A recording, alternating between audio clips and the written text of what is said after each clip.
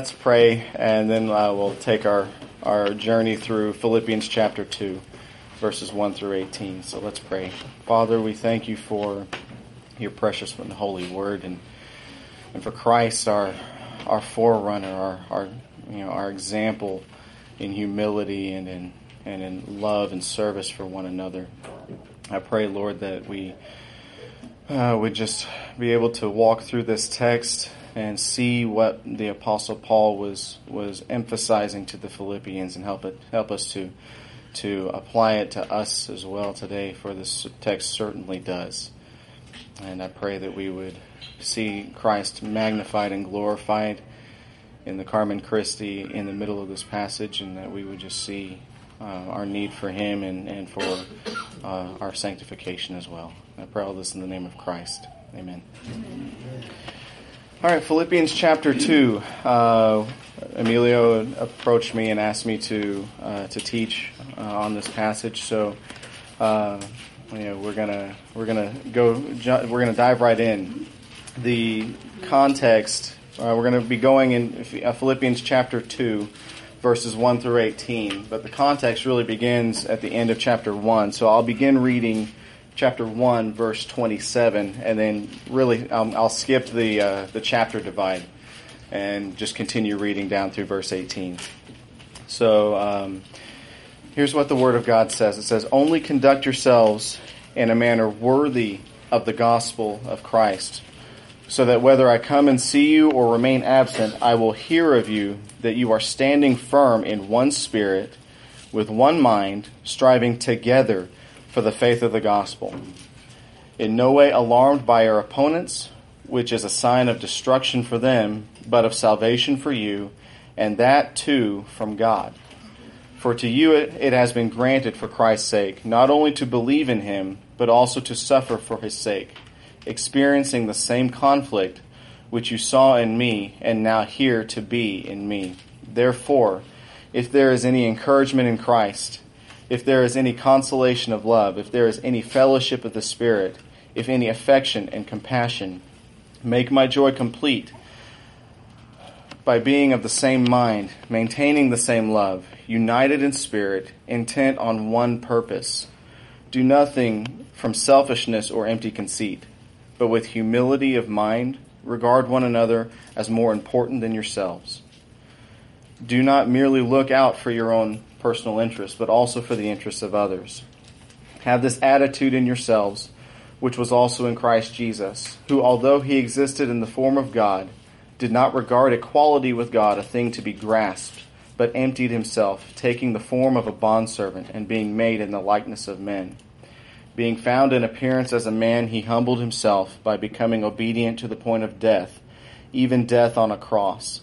For this reason also God highly exalted Him and bestowed on Him the name which is above every name, so that at the name of Jesus every knee will bow, of those who are in heaven and on earth and under the earth, and that every tongue will confess that Jesus Christ is Lord, to the glory of God the Father. So then, my beloved, just as you have always obeyed, not as in my presence only, but now much more in my absence, work out your salvation with fear and trembling. For it is God who is at work in you, both to will and to work for His good pleasure. Do all things without grumbling or disputing, so that you will prove yourselves to be blameless and innocent, children of God above reproach, in the midst of a crooked and perverse generation, among whom you appear as lights in the world, holding fast the word of life, so that in the day of Christ I will have reason to glory, because I did not run in vain nor toil in vain. But even if I am being poured out as a drink offering upon the sacrifice and service of your faith, I rejoice and share my joy with you all. You too, I urge you, rejoice in the same way and share your joy with me." Amen. Paul begins this is part of the section of Philippians known as the exhortations. Paul exhorting the Philippians to certain things. And he begins in verse 27 of chapter 1, "Only conduct yourselves in a manner worthy of the gospel of Christ." Really, he's saying, live as though, live in light of the gospel, be gospel-centered. so that when I come and see you or remain absent, I will hear of you, that you are standing firm, in essence, united. He's urging them, he's exhorting them to unity in Christ, unity in the gospel, one faith, one gospel, one purpose for them. In the beginning of chapter 2, he poses 4 questions that really pry into the heart of the church of Philippi. This church is in danger of becoming split, of being not united, and Paul is urging them to that unity. All churches, this will apply to us as well. We are all, including Heritage Grace, we're a very united church. We are vulnerable and susceptible to this disunity, and this is one passage that we need to really take to heart and obey, apply to us, so that we can be united and stay united as a church. We must guard against this, and thankfully, in the way that the Holy Spirit has inspired the Word, He's given us this practical things. He knows that churches are vulnerable to this. And Paul really just kind of, in verses 1 and 2 there, he says, "Make my joy complete to be, by being of the same mind, maintaining the same love, united in spirit, intent on one purpose." Every church should be united for one purpose, the gospel. And then in verses 3 and 4, he really answers the question, so how do we find encouragement in Christ? How is there any consolation of love? If there's any fellowship of the Spirit? He answers these questions. How do we put our feet? How do we do these things? And he said, it's very simple. Do nothing from selfishness or empty conceit. And he's really preaching to the Philippians here. Do nothing from selfishness or empty conceit, but with humility of mind, regard one another as more important than yourselves. Do not merely look out for your own personal interests, but also for the interests of others. Especially here in the United States today, we're a very self-centered people as a nation, and we as Christians must guard against that and not look to ourselves, but look to Christ and His example. And Paul gives us that. There can be no encouragement in Christ or consolation of love, fellowship of the Spirit, or affection and compassion if we are only looking out for our own personal interests. God gives grace to the humble, but He resists the proud. And really the antithesis of humility is pride. We are to look out for others, not merely ourselves. And God resists that kind of proud mind and proud heart, and it really shows the truth of the heart of man, who is at its base prideful. In verses 5 through 11, this is what is commonly known as the Carmen Christi, the hymn sung to Christ as to God. And he says, "Have this attitude in yourselves, which was also in Christ Jesus." Paul's exhorting the Philippians, and he says, "There's no better illustration of this humility than Christ Himself." And then he begins, and this is, as in essence, an old ancient hymn of the early church, sung to Christ. Verse 6, "Who, although He existed in the form of God, did not regard equality with God a thing to be grasped." We see, first of all, Christ is eternal. He's pre-existent as a person of the Godhead, not simply as a creation of God the Father, as many non-Trinitarians believe.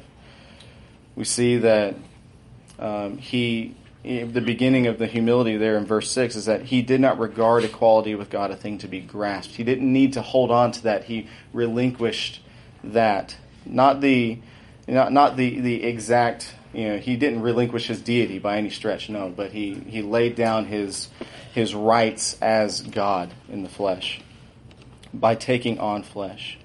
Verse 7, "But emptied Himself, taking the form of a bondservant." In Isaiah chapter 6, we see the exalted vision of God from Isaiah.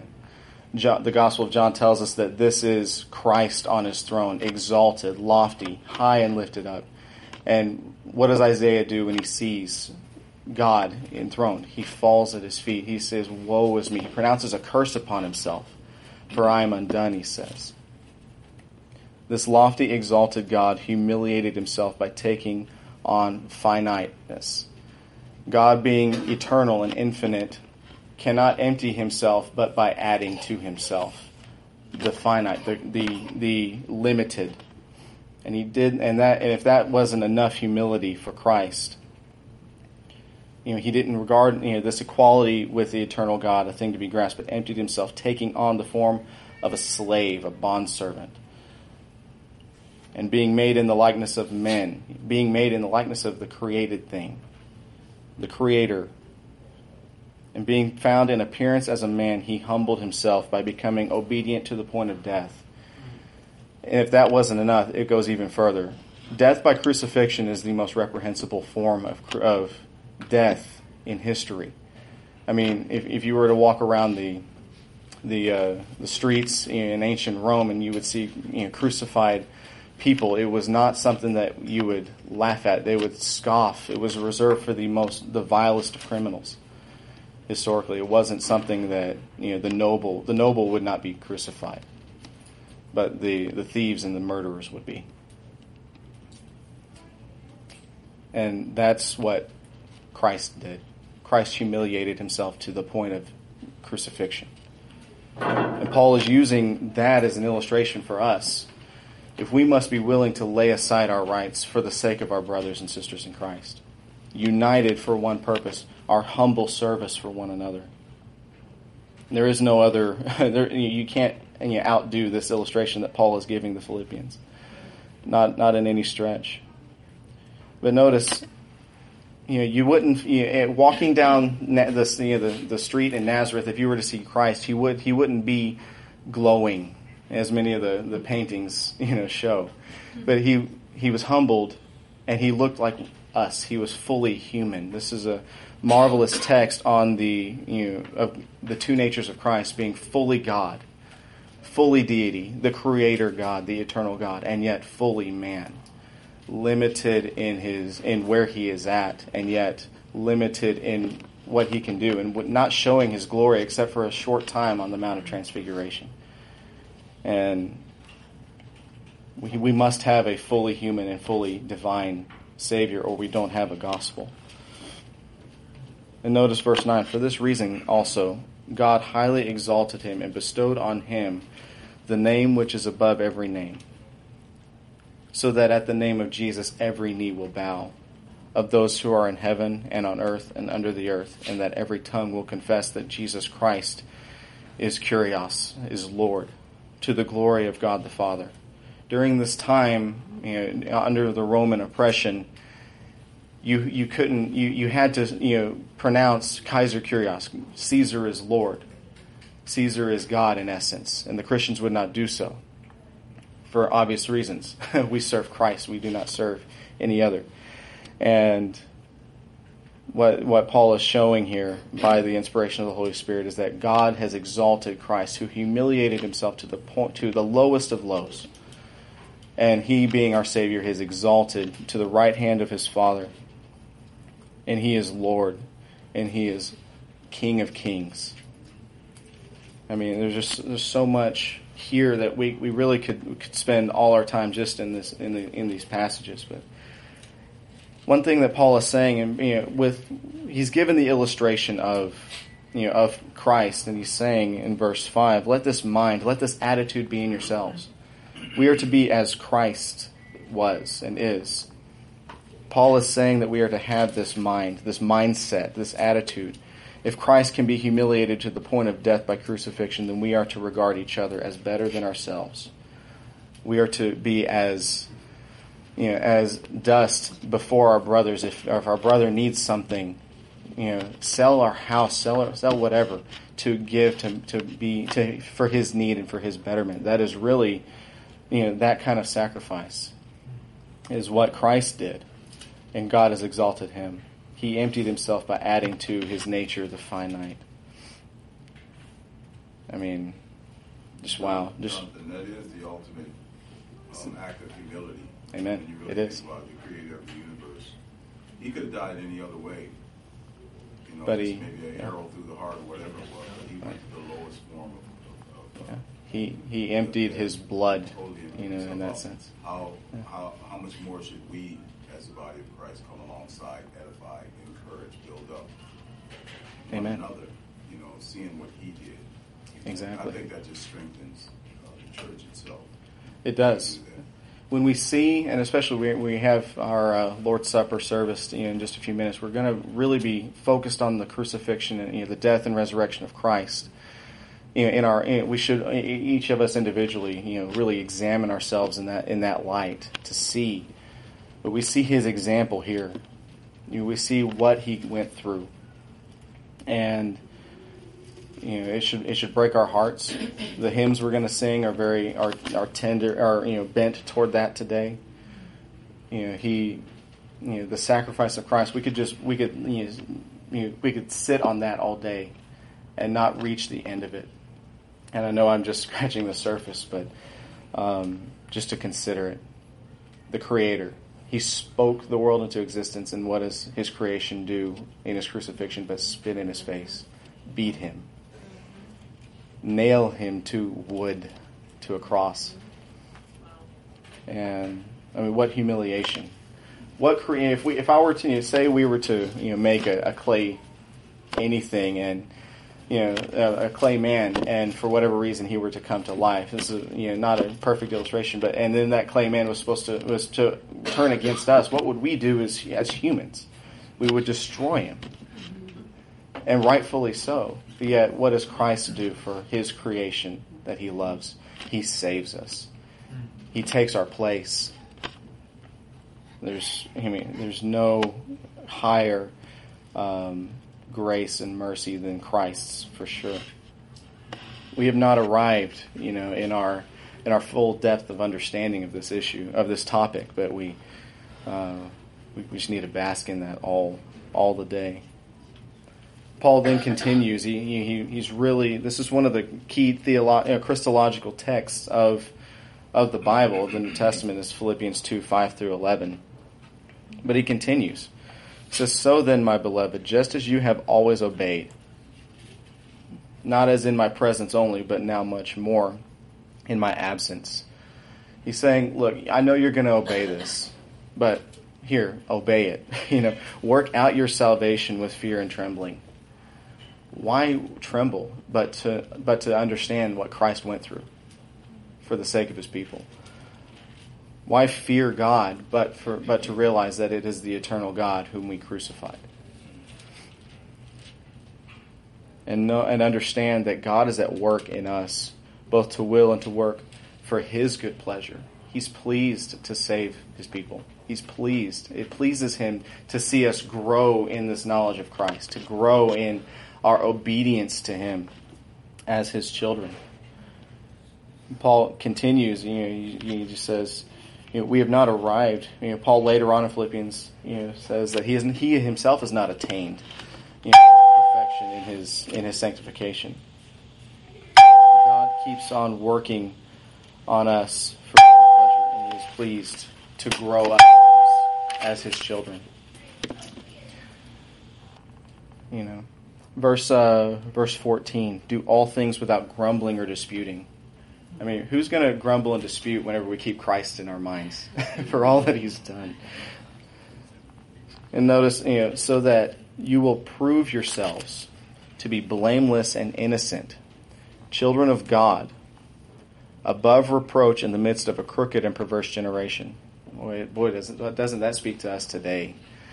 Our generation today is very crooked and perverse. You can't beat these terms. But we are, to be blameless and innocent, and we prove that by our obedience to being humble and serving one another. We are innocent children of God, above reproach in the midst of a crooked and perverse generation, among whom you appear as lights in the world. Keith? Yeah, that even has. We were talking about that last week as far as the evangelism.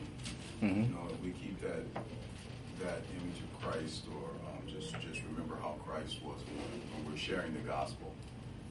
Not to be so puffed up or whatever, but yet we would be humble, so that we would be blameless. Right. In front of a crooked and perverse world. Right. We let it never be said of us when we're out evangelizing that we are crooked and perverse. That we are the hypocrite when we're giving this gospel of grace. And Trish, you've seen it, and so many others. Chris, all of us, we've seen the men out there who are trying to start a fist fight over themselves and trying to get hit so they can get money, but yet all in the name of, I'm preaching the gospel.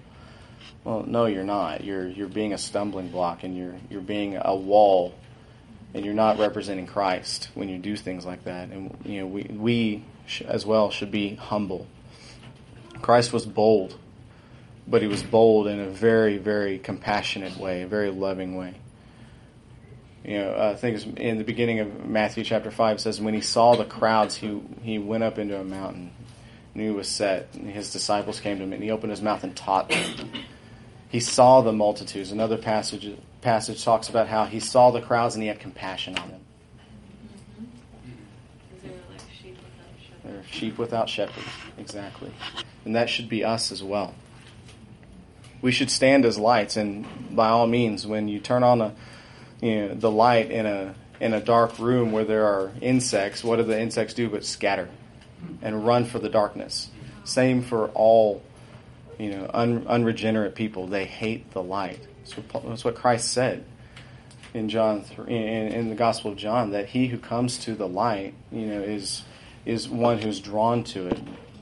We as Christians should be that loving. Shine the light, yes, that is a loving thing to do, and pray that God changes their nature.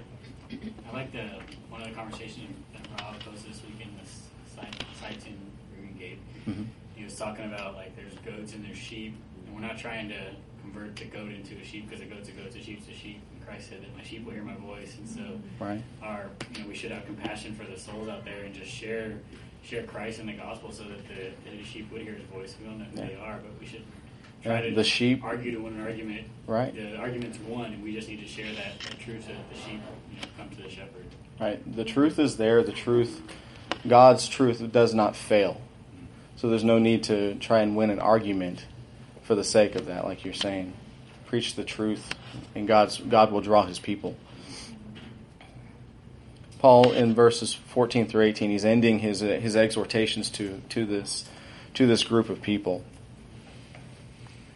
And he's saying, do all things without grumbling or disputing, so that you will prove yourselves to be blameless and innocent, children of God, above reproach in the midst of a crooked and perverse generation, among whom you appear as lights in the world, holding fast the word of life, holding it strong, holding tight to it, so that in the day of Christ I will have reason to glory, because I did not run in vain, nor toil in vain. He's appealing to them on a personal level. He's like, hey, I didn't work hard, and I didn't work so that you can fall away, so that you can fail in this issue.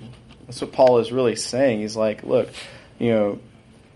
he's saying that I will have reason to glory that you have obeyed, as the Philippian church. But us today, we need to strive for the same kind of heart, knowing that in the day of Christ, at the second coming, when the judgment happens and we will stand before God and give an account, those who've gone before us and taught us will be able to say that they didn't toil in vain or labor in vain.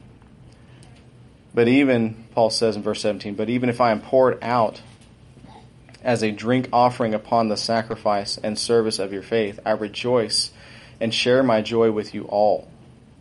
And he says, verse 18, you too, I urge you, rejoice in the same way and share your joy with me. We as Christians, we're joyful people because of Christ. Because of this illustration that Paul gave about Christ. But notice in chapter 1, verse 9, it says, in this I pray, that your love may abound still more and more in real knowledge and all discernment, so that you may approve the things that are excellent, in order to be sincere and blameless until the day of Christ, having been filled with the fruit of righteousness which comes through Jesus Christ, to the glory and praise of our God. It's a sober thing what Paul is saying in both chapter 1, verses 9 through 11, and chapter 2, verses 14 through 18. He says Paul ends this exhortation, this sermon to them, with great encouragement and sobriety. and that we will stand before God and give an account. Let us hold fast, as Heritage Grace, let us hold fast the word of life. Let this humility and unity drive us to serve one another happily and united in our purpose to live out the fruit of righteousness which comes through Jesus Christ to the glory and praise of our God. I mean, we as Christians, we are to live as we are Christ's. We are not just to be antinomian. You can't say you're a Christian and live as though you're in the world. It's hypocritical. It doesn't fit. It'd be like telling a goat to live like a sheep. It'd be like telling a rat to become something else. It doesn't. They're completely different natures, and that's what Paul is getting at. That we as Christians, we've been changed. That it has been granted to us to believe and to suffer, as it says in chapter 1, verse 29. It's been granted for Christ's sake that we believe and suffer for His sake. This great work of God in us. He doesn't save us and leave us to do what we will. He saves us and grows us and changes us, conforms us to the image of Christ. And that should be our goal. Whereas it says, work out your salvation with fear and trembling. We are to work towards this goal, knowing that God is with us, working with us and for us, both to will and to do of His good pleasure. And we as Christians, let's, it's a little bit of a shorter time today, but let's just focus on this. Tricia. No, I was just going to say, Jonathan, that it's interesting that Paul, just in chapter 1, of Philippians, like in verse 3, how he's talking about how he's thanking God in all of His remembrance of you, the church, right? Right. Always offering prayer. So it's interesting, when he remembers the church, it causes him to thank God. Right. It brings praise. So when he's thinking of the church, it makes him praise the Lord. And then, it makes him want to pray. And then it says he has joy. And what's the reason why? Verse 5, in view of the participation in the gospel from this, this first day until now. So it's interesting. Like it was their evangelism. Somehow their participation in the gospel, furthering the gospel. Right. And even partaking of the gospel. Participating in the evangelism, but also partaking in the same gifts, because verse 6 says, "For I am confident of this very thing, that He who began a good work in you will perfect it until the day of Christ." Yeah, and then and then if you go down to verse 27, where he's saying in chapter 1, "Conduct yourselves in a manner worthy of the gospel, so that whether I'm absent or come to see, or I will hear that you are standing firm, in one spirit and one mind, striving together." Why? For the faith of the gospel. Amen. And not being alarmed by your opponents. Which showing that we will be somehow advancing, right? Yeah. Somehow we're going to have it. We're going to be moving forward. You're not going to have an opponent. Right. Which means that we need to be united so that we can stand, Right. And if we're divided, then it's hard to stand against it. Exactly. Christ, the house divided against itself cannot stand. We as a local church must be united on the gospel, advancing the gospel, and we're good at that. But as Paul said, we have not attained. We need to always work to better our advancement of the gospel and united for that one purpose. Amen. Yeah, Jonathan, I just wanted to say, I'm not sure how many folks may have appreciated what you did with this text, because not that it's an error, but many people get distracted with the teaching concerning the fact that Jesus is God. Here it's one of the most explicit texts on the deity of Christ. Exactly. And often we're apologetically minded, evangelistically minded, so we just go here to prove, hey, look, the scriptures clearly teach that Jesus is God. But it's interesting that's not even the reason. That's not even what Paul's writing about.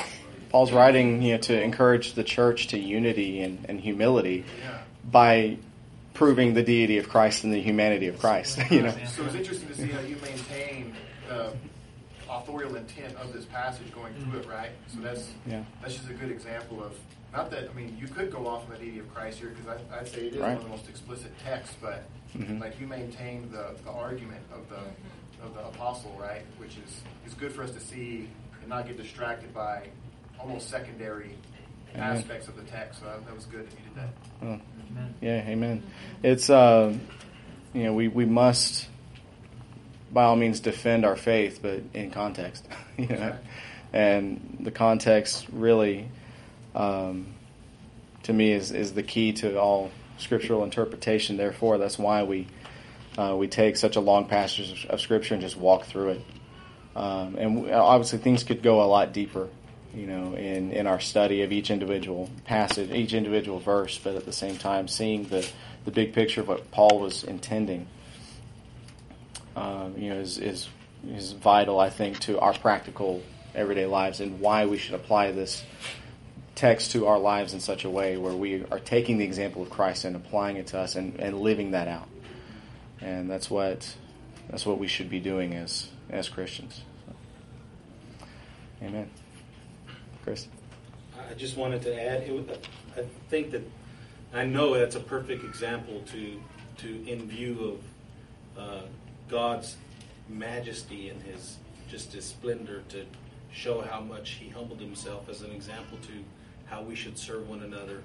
That just overshadows any excuses people that we might have to say, well, I'm not going to do it because of this, because you see God humbling himself, being exalted in heaven, being higher and loftier than anything, being the creator, and coming down and existing with his creation, taking the form of his creation.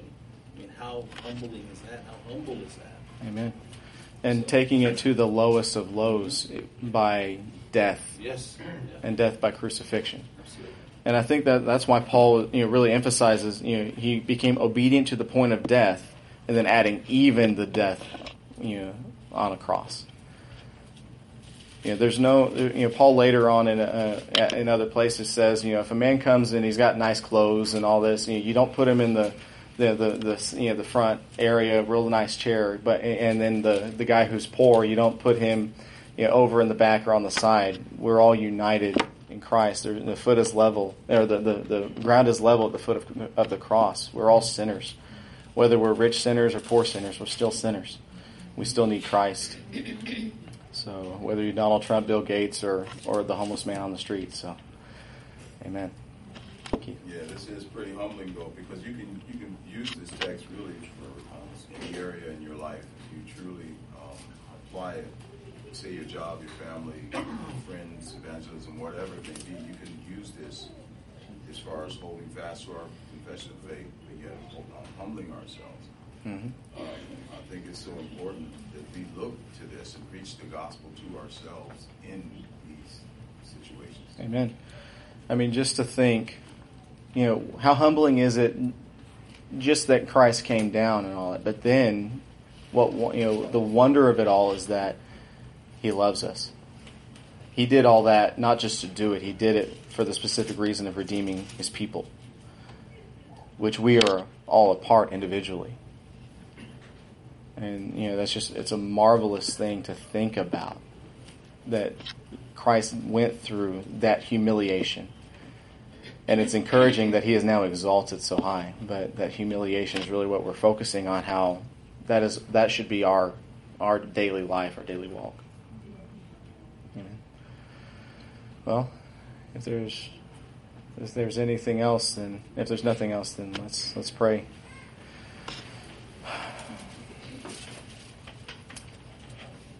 Father, thank you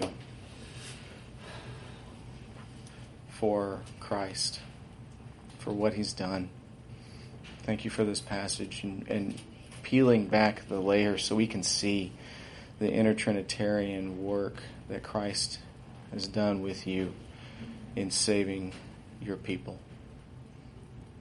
Father, I pray that we would just take this passage to heart. Lord, help me to apply it to myself and be an example for other believers to do the same. Help us to see Christ crucified, buried, and resurrected, and now exalted. Help us to exalt Christ today in our worship, for he is most deserving of all worship. We could say thank you for all eternity, and it wouldn't be enough. Lord, help us. Please be with Landon as he's preaching later as well, Lord. Just help him. And just accept our worship today as a sweet savor and a small token of our gratitude for what Christ has done for us. I pray this in the name of Christ. Amen.